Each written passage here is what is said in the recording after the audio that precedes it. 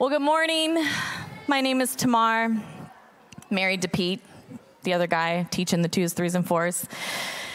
Like Isaac said earlier today, we are going to be talking about walking with the Spirit today.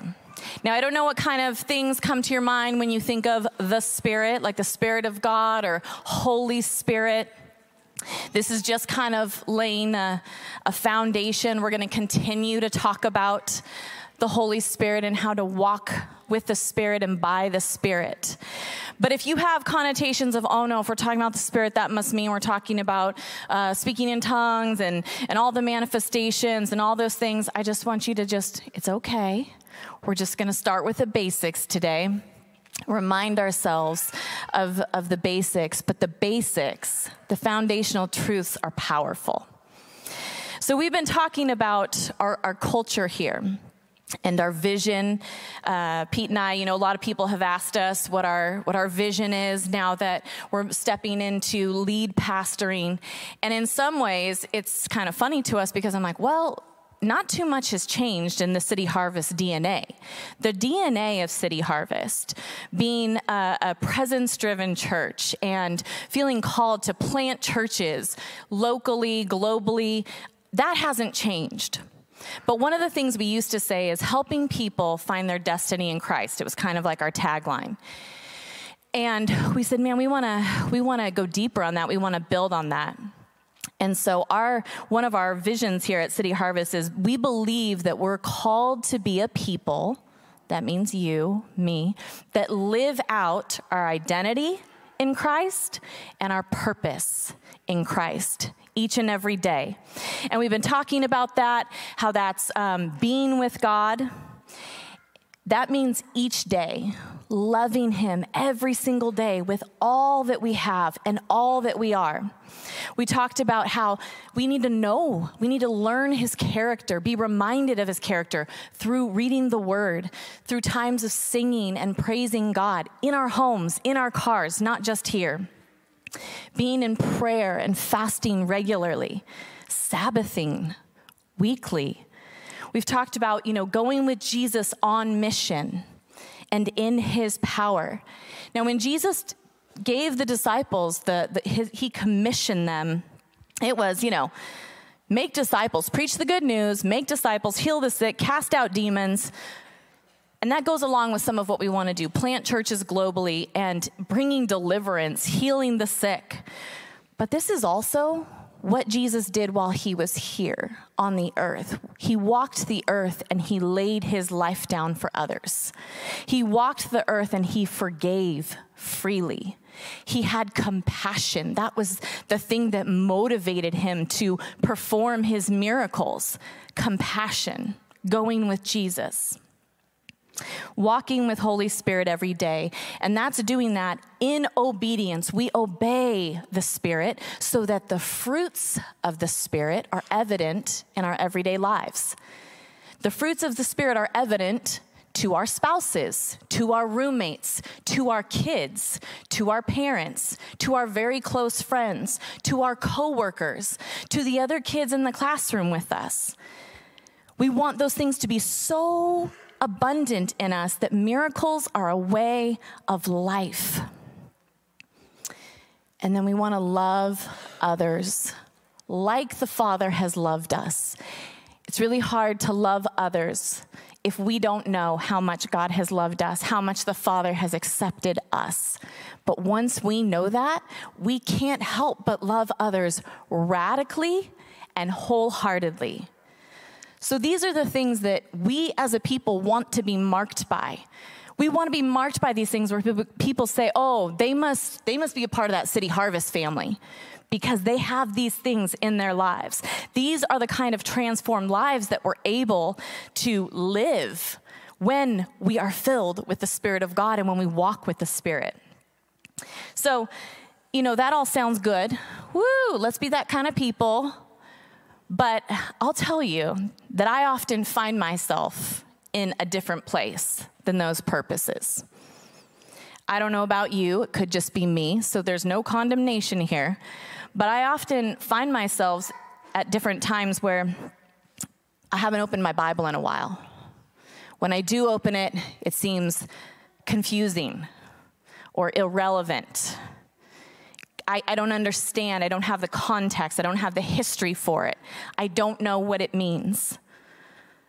There's times where I come into church, I don't know about you, and I sing the words that are up on the screen, but I'm singing them half-heartedly. Because maybe I'm just kind of wondering, are those things true? They don't really seem true in my life. I don't know if you've ever felt far away from God. You're asking him to talk to you. You're asking him to speak to you, and he feels far away. Or maybe he seems silent. Or maybe you're the one that's far away, but you're like, I don't really want to get close to God. He's so holy, and he's probably going to be mad at me. He's probably going to be disappointed in me. And if I come to him, I'm just going to get a lecture.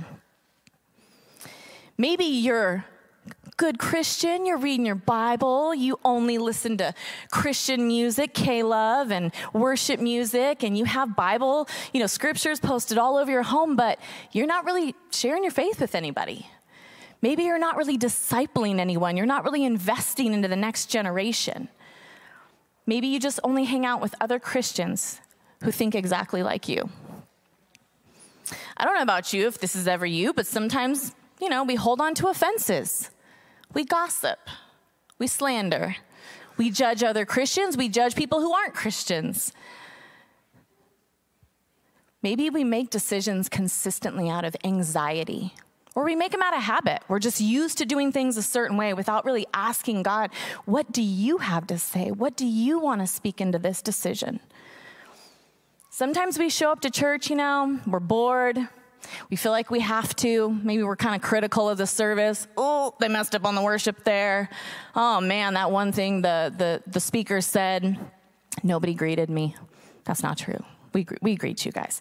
No, but we might get to a point, though, where we kind of just have our circle of friends, the people that we know, the people that we love, the people that love us, and we feel safe, and we feel comfortable, and it's easy. And we're settling for a certain kind of relationship. We're settling for a certain kind of religion, one that's easy and safe, but God's called us to radical. He's called us to messy. He's called us to transformation. So there's more. I don't say any of those things for you to feel condemnation, because I experience those things.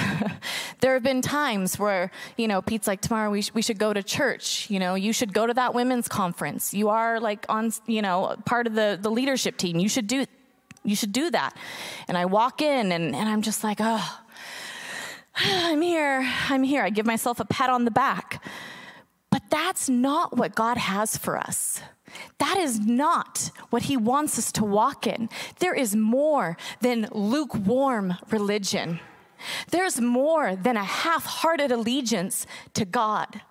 There's more for us in the Spirit, but do we want it? Are we hungry for the Spirit? Are we thirsty for the Spirit? Are we desperate for more of God? Or are we like, I've got just enough. I'm good here. This is all I need. I've got enough finances. I don't know whoever has enough finances, but maybe that's you.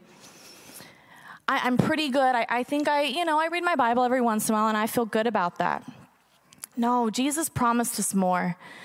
He promised us more. So today we're going to talk about what the Spirit is. We're going to talk about the role of the Spirit in our lives and why we need to be filled with the Spirit. We can't walk with the Spirit like in a distance. It's over there. No, we need to be filled with the Spirit, and the Spirit lives inside of us, leading us and guiding us in every single thing. So as I'm talking today, just ask yourself in your own life, how have you experienced the Holy Spirit? How have you experienced the Holy Spirit? What aspects of the Holy Spirit are you still hungry for? What aspects of the Spirit do you thirst and do you long for? You're not seeing it maybe now, or maybe you experienced it a long time ago, but you're ready for more now. So we're going to dig into the Word. I got lots of scriptures we're going to go through, and we're going to see what we can learn about the Spirit from what the Bible tells us. So for this, I went and got out my trusty topical Bible, and I got out my Bible dictionary. And that's where I kind of get in trouble, because I love going down all the little rabbit trails of when you're learning something, you're studying something. So I kind of do a deep dive and then I have to come back up. But so here's the basics, guys. In Hebrew, in the Old Testament, the word spirit is ruach. And it refers to a spirit in a person. It could be an evil spirit coming on somebody. But when it refers to the Spirit of God, it has to do with breath, the breath of God. It has to do with wind. So like these kind of invisible forces that have power and movement and give life. And in the Bible dictionary, it says this, so you can, if you're bothered by these words, this is what most Bible dictionaries will say, but it's a life force or an energy. People don't like the word energy because it seems new agey or whatever, but it's a life force. There's vitality in it. Now, in the New Testament, the word for spirit is pneuma. And it's in the New Testament 379 times, but 240 of those times it refers to the Spirit of God. Now, the next thing that it talks about a lot is evil spirits, but we're not getting into that today. The Spirit of God. So the Bible basically begins and ends mentioning the Spirit. So in Genesis 1 through 2, it says, "In the beginning, God created the heaven and the earth was a formless and desolate emptiness, and darkness was over the surface of the deep, and the Spirit of God was hovering over the surface of the waters." Then, you flip to the end of your Bible, Revelation 22:17. This is kind of, building up to something here at the end of Revelation. "The Spirit and the bride say, 'Come.' And let the one who hears say, 'Come.' And let the one who is thirsty come. Let the one who desires take the water of life without cost." What a promise. Now, the middle of the Bible is full of mentions of the Spirit too. So if you look in, Bible concordance or dictionary and look at the places where it refers to the Spirit of God, you'll see that there are things that define the Spirit of God. They tell us what the Spirit gives, what the Spirit of God brings, or what the Spirit of God is directly connected to. So specifically in the Old Testament, wisdom and understanding. It'll say the Spirit of God came on someone so that they could have wisdom and understanding. One of my favorite parts of the Old Testament when it talks about the designers of the tabernacle, and it's talking about how these designers, these two guys, had the Spirit of God come on them so that they could accomplish the designs that God wanted, the construction and the designs that he wanted them to have in the tabernacle. Wisdom and understanding, the Spirit of God would come on people and they would prophesy. So the spirit of prophecy would come on people. Power, there was power to win battles. There was power for, the whole army of the Israelites. The Spirit of God would come on them and they would defeat their enemies when they shouldn't have. The Spirit would bring justice. You go through the prophets. The Spirit brings justice. It proclaims justice. The Spirit always tells the truth. That's one of the things I love about the Spirit. The Spirit is not going to butter you up. The Spirit of God is not going to make you feel all warm and fuzzy. Now, you might, but I often find that the Spirit of God is both this convicting thing, this wow, here's how I get to see how I really am now, and also this warmth just wrapped in love. But it's not flattering. It tells the truth. The Holy Spirit would enable and empower people, not enable like, you just, give people whatever they want and do whatever they want you to do. It's an empowering enabling. And then, of course, in the New Testament, the Spirit looks a little different. It's still doing those same things. It's still connected to prophecy. It's still connected to wisdom and revelation. But it has a different role, and it feels more personal because it actually is. So the Spirit is connected to faith, great faith. The Spirit's connected to boldness. You know, when the disciples are preaching and they're going into these cities where they know they're going to get stoned, or they know they're going to die. They know they're going to die as martyrs. And they have great boldness to proclaim the truth in front of crowds, in front of political and religious leaders. It brings joy. Joy when they're in prison and they're singing songs to God. It brings righteousness, right standing with God, right living, hope, peace. The Spirit gives life. It brings freedom. When you dwell with the Spirit and walk by the Spirit, it produces good fruit. But the Spirit is always beckoning us, always inviting us to more. Always. There's always more of God. There's always more of God. But do we want it? Jesus said he came to give us abundant life. He told his disciples, the enemy comes to steal, to kill, and to destroy. But I came so that you would have life and life abundantly. And then he goes on to tell his disciples in John 15:26. This is the Amplified version. Sometimes I like that. But he says, when the Helper, he's talking about the Holy Spirit, when the Helper, in parentheses, Comforter, Advocate, Intercessor, Counselor, Strengthener, Standby. Standby isn't like when you go flying and you get put on standby. Standby means next to. Comes, when this Helper comes, whom I will send to you from the Father, that is the Spirit of truth who comes from the Father. He will testify and bear witness about me. He's going to tell you what I told you. He's going to remind you of the things I said, and he's going to help you be like me. Then he says later in John 16:7, but I tell you the truth, it is to your advantage that I go away. I'm always boggled by that. The disciples are like, what? Come again? It's to our advantage if you leave us. You're the Messiah. You're the Savior. You're amazing. You're our friend. You're our leader. What? It's better for you if you go away? And he says, yes, because if I don't go away, the Helper, Comforter, Advocate, Intercessor, Counselor, Strengthener, Standby will not come to you. But if I go, I will send him, the Holy Spirit, to you to be in close fellowship with you. So the name of the Spirit, the Holy Spirit that Jesus used is Helper. And that's Parakletos, if I said that right, in the Greek. And it means what the Amplified said, Counselor, Advocate, Comforter. But it was actually used in the Bible as a legal term. It meant lawyer. Legal counsel. Now, before you all are like, whoa. Lawyers, I mean, they don't have the best reputation. But it's somebody who knows more than you about the law.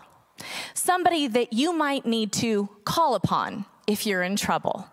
Somebody who will sit there in the courtroom with you and plead your case for you. Your job is to sit there, to listen to the advice of your counsel. So here's what the Helper does.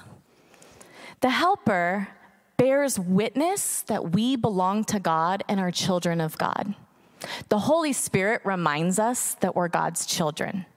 The Holy Spirit, the Helper, intercedes for us when we cannot pray for ourselves. Have you ever been in a place where you didn't know what to pray? Where your tears are your prayers? Your tears are the things that are coming out and they're leaking out of you. Well, don't worry. The Helper is interceding for you in that moment. Not just in that moment, all the time.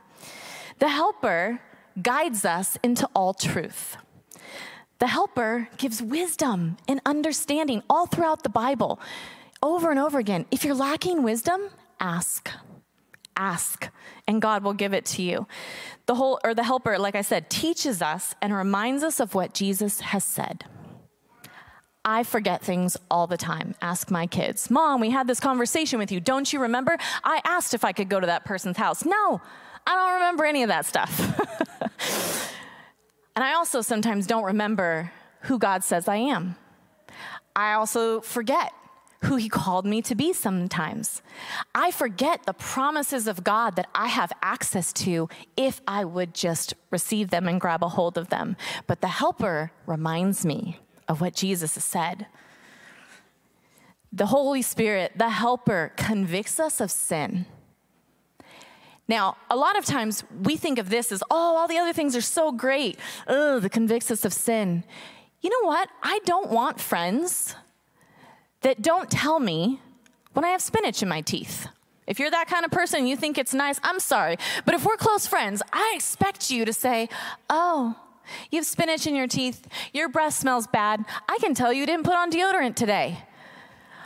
I can tell that the way you're talking to your kids is coming from a place of maybe irritation or anxiety. That didn't sound very nice. Hey, you seemed a little distant lately. Now, maybe you don't want those kind of friends in your life. I do. But the helper, the Holy Spirit, convicts us of sin. Why? Because sin kills us. It destroys us. It hurts us. And most often, there's hardly any sins we can do that only hurt us. They hurt other people too. The Holy Spirit, the helper, helps us. It holds up a mirror. Here's what you've got going on. I'm just going to hold up this mirror. It's your choice whether you want to let me help you or not. The helper directs us as we make decisions. So many of us, we're making decisions out of habit, anxiety, fear, pride, insecurity. There are so many times I have to, encourage someone to not make a decision because they're afraid someone's going to get mad at them. To not make a decision because it's just what they've always done. The Holy Spirit, the helper, wants to help us make decisions. The helper marks us as children of God and seals us. Now, if you look into what some of the scriptures say about sealing us, it's deposit. It's a deposit, it's a down payment, it's earnest, like earnest money when you buy a home. It's a mark, it seals us, but it also says there's more. There's more later on. The helper lives in us and through us, and the helper gives us power to live a new way of life. We can't live the lives that God has called us to lead without the helper. We can have a lot of knowledge about God. We can have solid doctrine, solid theology. We can be a good person with good morals, but we need the helper to live. So we're going to go to Galatians 5, if you have your Bibles. Yes, it's up there, but hey, if you brought a Bible, let's use it. If you have a phone, feel free to pick it up, open up the Bible app. Galatians 5, 13 through 25. I think the version up here is the NIV. I'm reading from NET here, so it might be a little different.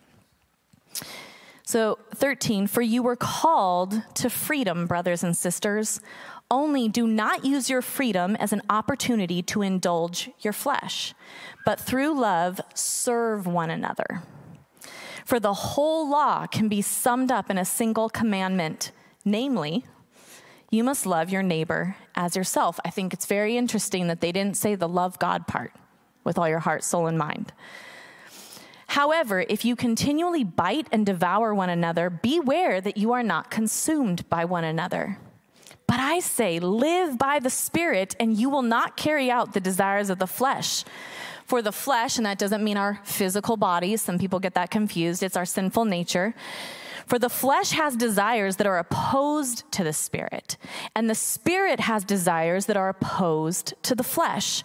For these are in opposition to each other, so that you cannot do what you want. But if you are led by the Spirit, you are not under the law. Now, the works of the flesh are obvious. Typically, when you go through these listings of things, if you're like me, you look for the ones that you're not. Doing pretty good right now on sexual immorality. Whew, okay, yeah, oh yeah, definitely not like, witchcraft, not doing anything like that. So I want you to look for the ones, don't go for the obvious guys, because sometimes we group that and we're like, oh, that's who I was in the past. No, there's some things here for each of us.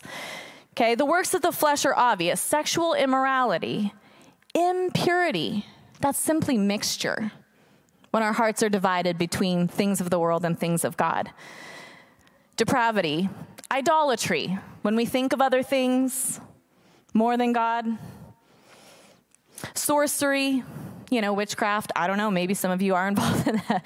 Hostilities, strife, jealousy, outbursts of anger, selfish rivalries, dissensions, factions, envying, murder, drunkenness, carousing, and similar things. I am warning you, as I had warned you before, those who practice such things will not inherit the kingdom of God.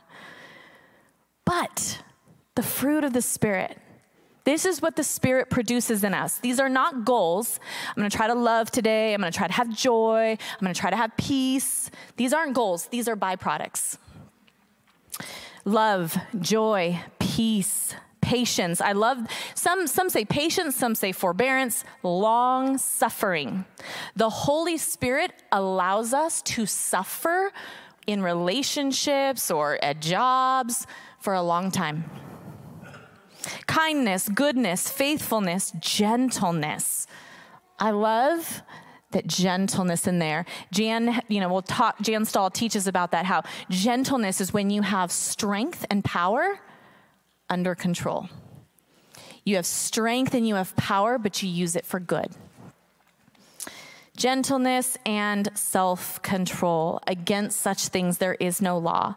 Now, those who belong to Christ, if you've said you believe in Jesus, you're following Jesus, you have crucified the flesh with its passions and desires. And often that can be a daily struggle, a minute-by-minute struggle, which is why we need the Spirit. Because if we live by the Spirit, let us also behave in accordance with the Spirit. Let us not become conceited, provoking one another, being jealous of one another. I think it's interesting in the living by the Spirit, does the Spirit empower us to heal the sick and preach boldly and all those things? Yes, but the Spirit enables us to live rightly with each other. There's a pastor in Brooklyn, Rich Viotis. He's the author of The Deeply Formed Life. And he said, evangelical Christianity in the United States is often characterized by a deep desire to have Christianity pervade our culture, but not have Christ permeate our being.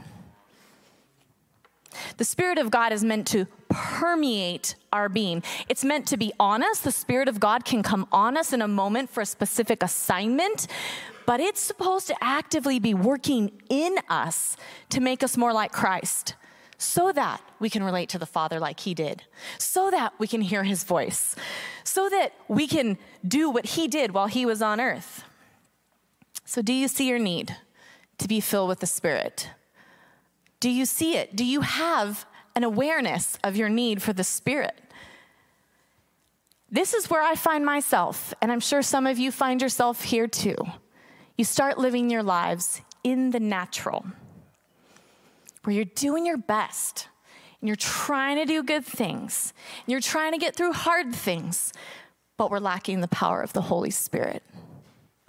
And I don't just mean struggles where you're going through something and God is with you, but he's still allowing you to feel the struggle, because that's resistance that makes you stronger. That's resistance that builds your faith. I mean when we're trying, but we left God over there. Many of us are trying to live right and think right, but we're doing it in our own strength. I often hear people talk about wanting freedom in an area of their life, but the first question, whether I say it out of my mouth or not, is, but have you counted the cost? Do you really want freedom? Because if you want freedom in that area, there's a cost. We want the benefits of the Spirit without having to give up things in our lives. Now, I want to be careful, because I feel like with a message like this, that you've got the enemy whispering in your ears, condemning you and accusing you and telling you of all the ways that you're not measuring up. That is not the point. This is not about like, guys, we can't go to dances and dancing's wrong and we can't listen to any secular music. That is not what I'm talking about. I'm talking about being transformed from the inside out. Most of us, we're like, man, we want better friends. Maybe you like the friends you have. Maybe you want better ones. We want more money. We want less problems. right? We want our marriages to be without any tension or struggles. We want our kids to just follow God without, us having to try to help them know God. We want our families to stop being so dysfunctional. But we want safe, we want comfortable, we want easy. And Jesus never promised us any of that. Go back. You can get a Bible dictionary, topical Bible, a couple, $30 on Amazon or something. Just send it to your home, get it to your home and start going through there. The promises of God, the promises of Jesus. He never said anything about that. He did say, though, that the Spirit would fill us, that he'd send the Holy Spirit, the helper. It would fill us, it would give us power, and it would make us like him. The Spirit fills us. In John 4:13 through 14, Jesus answered, "Everyone who drinks this water," he's talking about this water in the natural there, "will be thirsty again, but whoever drinks the water I give them will never thirst. Indeed, the water I give them will become in them a spring of water welling up to eternal life." In John 7:37 through 39, on the last and greatest day of the festival, Jesus stood and said in a loud voice, this is not him just being like, hey, to my followers, in the middle of the festival, "Let anyone who is thirsty come to me and drink. Whoever believes in me, as scripture has said, rivers of living water will flow from within them." Then it gets quiet again. The narrator comes back in. "By this, he meant the Spirit, whom those who believed in him were later to receive." The Spirit gives power. In Acts 1:8, Jesus said, "You'll receive power when the Holy Spirit comes on you, and you will be my witnesses in Jerusalem and in all Judea and Samaria and to the ends of the earth." The Spirit is the one that empowers us to go with Jesus on mission. And it's very interesting, in the books of Luke and John, they really make the point that living by the Spirit means you are living a life of mission. The Spirit makes us like Jesus. Ephesians 1:13, "And you were also included in Christ when you heard the message of truth, the gospel of your salvation, when you believed." Some of you, that is a moment in time. You can remember at youth camp, you can remember being 5 and praying the prayer of salvation. Maybe it was last week. Some of you, it's a little more muddled, but if you believe, so when you believed, you were marked in Jesus with a seal, the promised Holy Spirit, who is a deposit guaranteeing our inheritance until the redemption of those who are in God's possession, to the praise of his glory. So the difference about the Spirit in the New Testament is it's defined as this helper, this counselor, who has taken over Jesus's role on earth. So Jesus is present to us in and through the Spirit. Now, walking with the Spirit is this lifelong transformation, okay? Making us into the image of Christ. But the Spirit is the mark of God's claim on our life. The Spirit is the mark that Jesus is reproducing the same character of himself in us. It's reproducing the relationship that Jesus had with the Father. And it's reproducing his resurrection life in us.